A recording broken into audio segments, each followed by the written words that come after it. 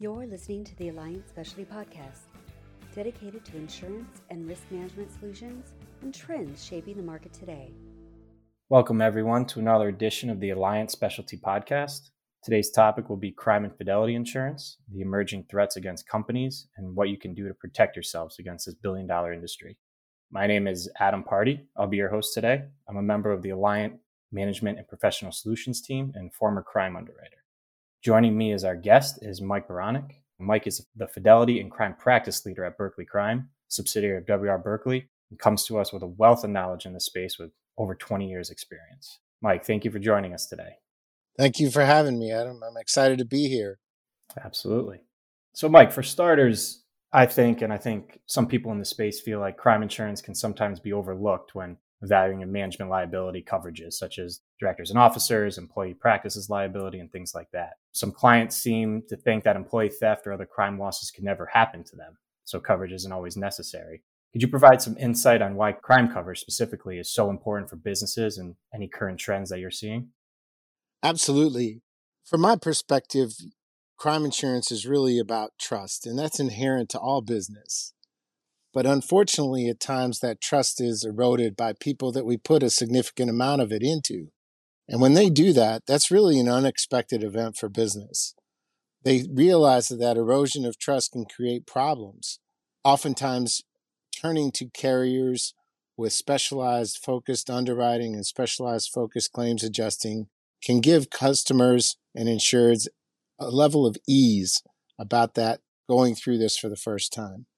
Certain things like unexpected events such as burglaries, robberies, hacking, impersonation, social engineering fraud that we'll talk in more detail about are all part of these unexpected events that insureds and customers of both of our businesses can be impacted by. That specialized team really focuses on the ability to get to the heart of the issue. What is this loss? Is it a loss to the insured? What caused that loss? What are the details about that loss? Those are things our investigators, our claims adjusters are involved in determining when the loss happens. But before the loss ever happens, brokers and agents are talking to underwriters about the exposures that a particular insured has. And sometimes those unique exposures may or may not be addressed by a standard contract. So being able to speak intelligently to those exposures and how a contract can be adapted to fit those unique exposures are something that we at Berkeley Crime pride ourselves on. And I know Alliant, especially with their focus on fidelity and crime, just having this podcast today is an example of that focused expertise. Absolutely. And just touching on that coverage and things and the knowledge and the trust, a few key kind of stats that I just want to throw out there. And Mike, these comes from the Association of Certified Fraud Examiners, which I know we both follow closely. And they estimate that organizations lose 5% of total revenue due to fraud and employee theft. And the average loss of these schemes has climbed to over 1.7 million, which I think is an eye-popping stat for our listeners and definitely for our clients. One key driver in these numbers that you briefly talked about is the social engineering fraud. And it really wouldn't be a real crime insurance discussion if we didn't talk about this and sort of dive into this. Can you briefly describe this coverage and what is really designed to protect against? Absolutely. Those are some shocking numbers. I sometimes lose perspective and don't remember to realize that 5% of a business's revenues lost due to fraud or dishonesty or other types of criminal activity are shocking numbers. We're facing an exposure that is most challenging to us at the current moment, as you mentioned, is social engineering fraud. It goes by many different names depending on the carrier's coverage form and the way they've written it. We call it corporate deception fraud. ISO calls it fraudulent impersonation fraud. Others call it cyber deception fraud. Really what it boils down to is a confidence scam, the age-old confidence scam that fraudsters have been running since the dawn of humanity. That duping or tricking of an individual is really what it centers around. I think an example serves best to describe the exposure. An unsuspecting accounting clerk is sitting at their desk on a Friday afternoon. He's waiting to go out with his buddies drinking at 3:30 in the afternoon. He can't wait. He gets an unexpected email from the CFO of the organization that asks to transfer $3 million to an account somewhere overseas. The unsuspecting accounting clerk vaguely remembers that he heard that the CFO was off doing some merger and acquisition business overseas and goes ahead and transfers those funds, then comes back in on a Monday morning only to realize that those funds went to a fraudster. That's the type of fraud that we're talking about that unfortunately is hitting more and more every day. In the United States, data from the FBI and the Internet Crime Complaint Center, which track a fraud called business email compromise, of which social engineering is a subset, talks about in the period from 2013 to 2021, $14 billion in the United States has been lost to this fraud on 116,000 incidents, resulting in an average amount of roughly $125,000. It's not always your $3 million fake CFO merger and acquisition transaction call that may come in on a Friday afternoon. It can be as innocuous as an email that you receive from a vendor that asks you to change the vendor's bank account information from a particular bank to another bank. And that should set alarm bells off in the organization to address issues that we see as significant exposures. It's really the exploitation of human desires to help. And those tactics are not only used to steal money, they're also used to steal data and transfer tangible property. So don't think that one type of scam that's covered by a social engineering fraud is necessarily just a fraud of embezzlement when it comes to money. It can be other things as well. Absolutely. And I think just one thing that you pointed out was those stats come from the FBI. And those are only things that have been reported to the FBI. Those total losses can be astronomically higher. A lot of times a company will report a loss to the insured or something, but they won't go to the FBI or they won't even want to do it publicly just because of the bad press that can be associated with it. So those numbers are definitely higher than the billions and billions that have been reported over the past few years. So obviously the question is, Mike, what are some things that you would recommend a company can do to protect themselves from these type of schemes? Obviously knowing it's very difficult to stop these. Yeah, I don't know that we're ever going to stop them completely, but we can take steps to mitigate or prevent a series of them happening against a particular insured, just at a high level awareness. Having this call today, I noticed in the email that we used to set up this, you had a little blurb in your disclaimer email about transferring funds and who you should contact.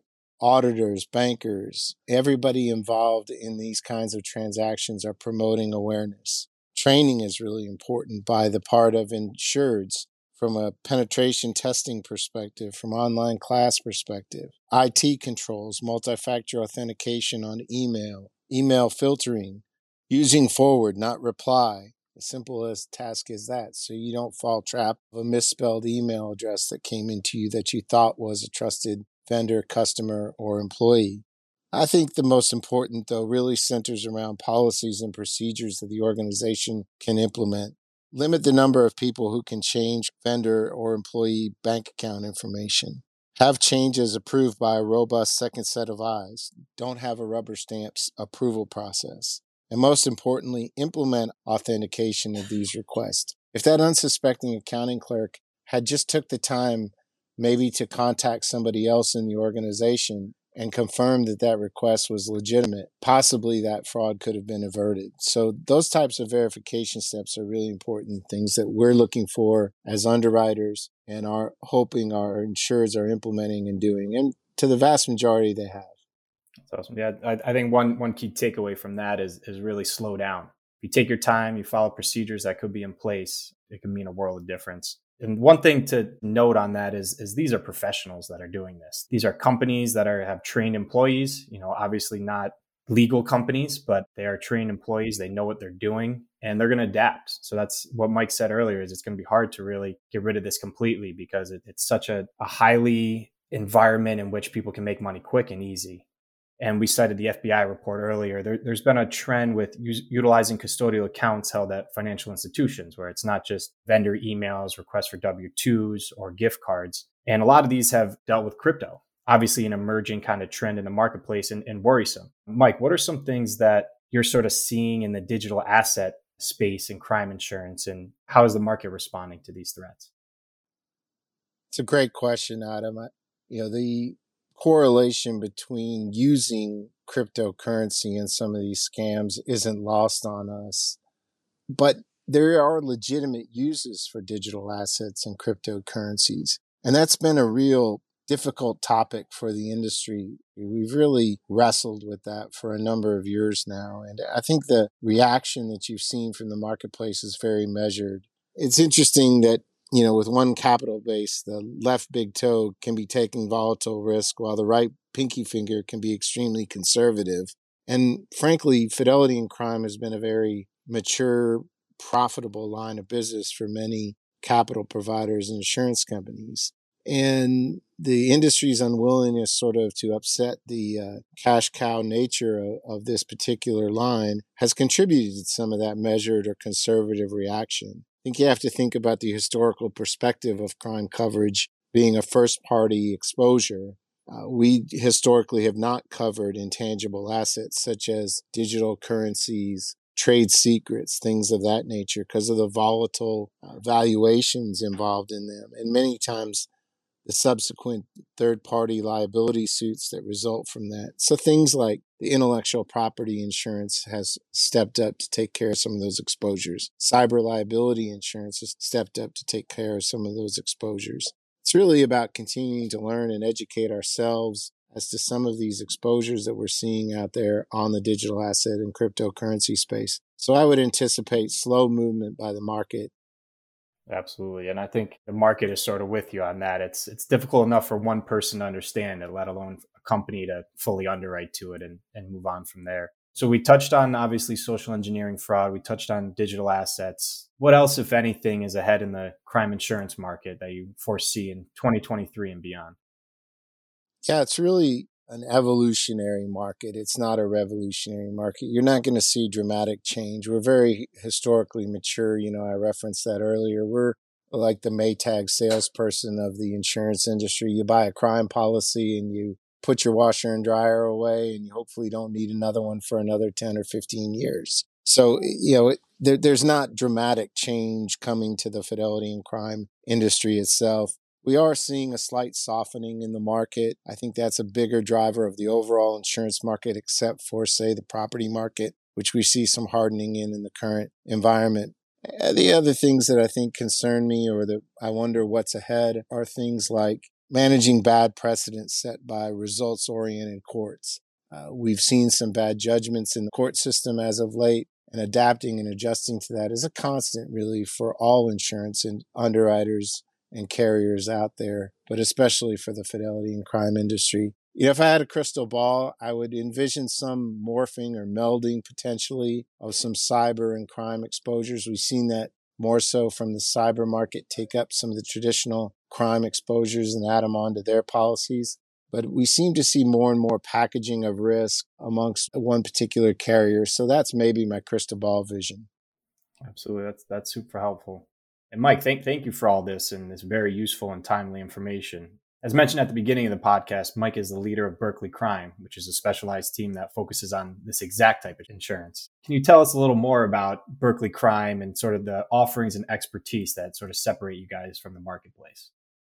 Yeah, I think our standalone nature of focused Fidelity and Crime is unique in the marketplace. Many of our competitors underwrite crime, but they'll do it as part of a packaged P&C product. But we're really unique in that we've got 19 focused underwriters that all they do all day long is underwrite Fidelity and Crime. We've got 5 focused claims professionals managing adjustment of claims. We're the 10th largest writer in the United States when it comes to Fidelity and Crime by a GWP perspective.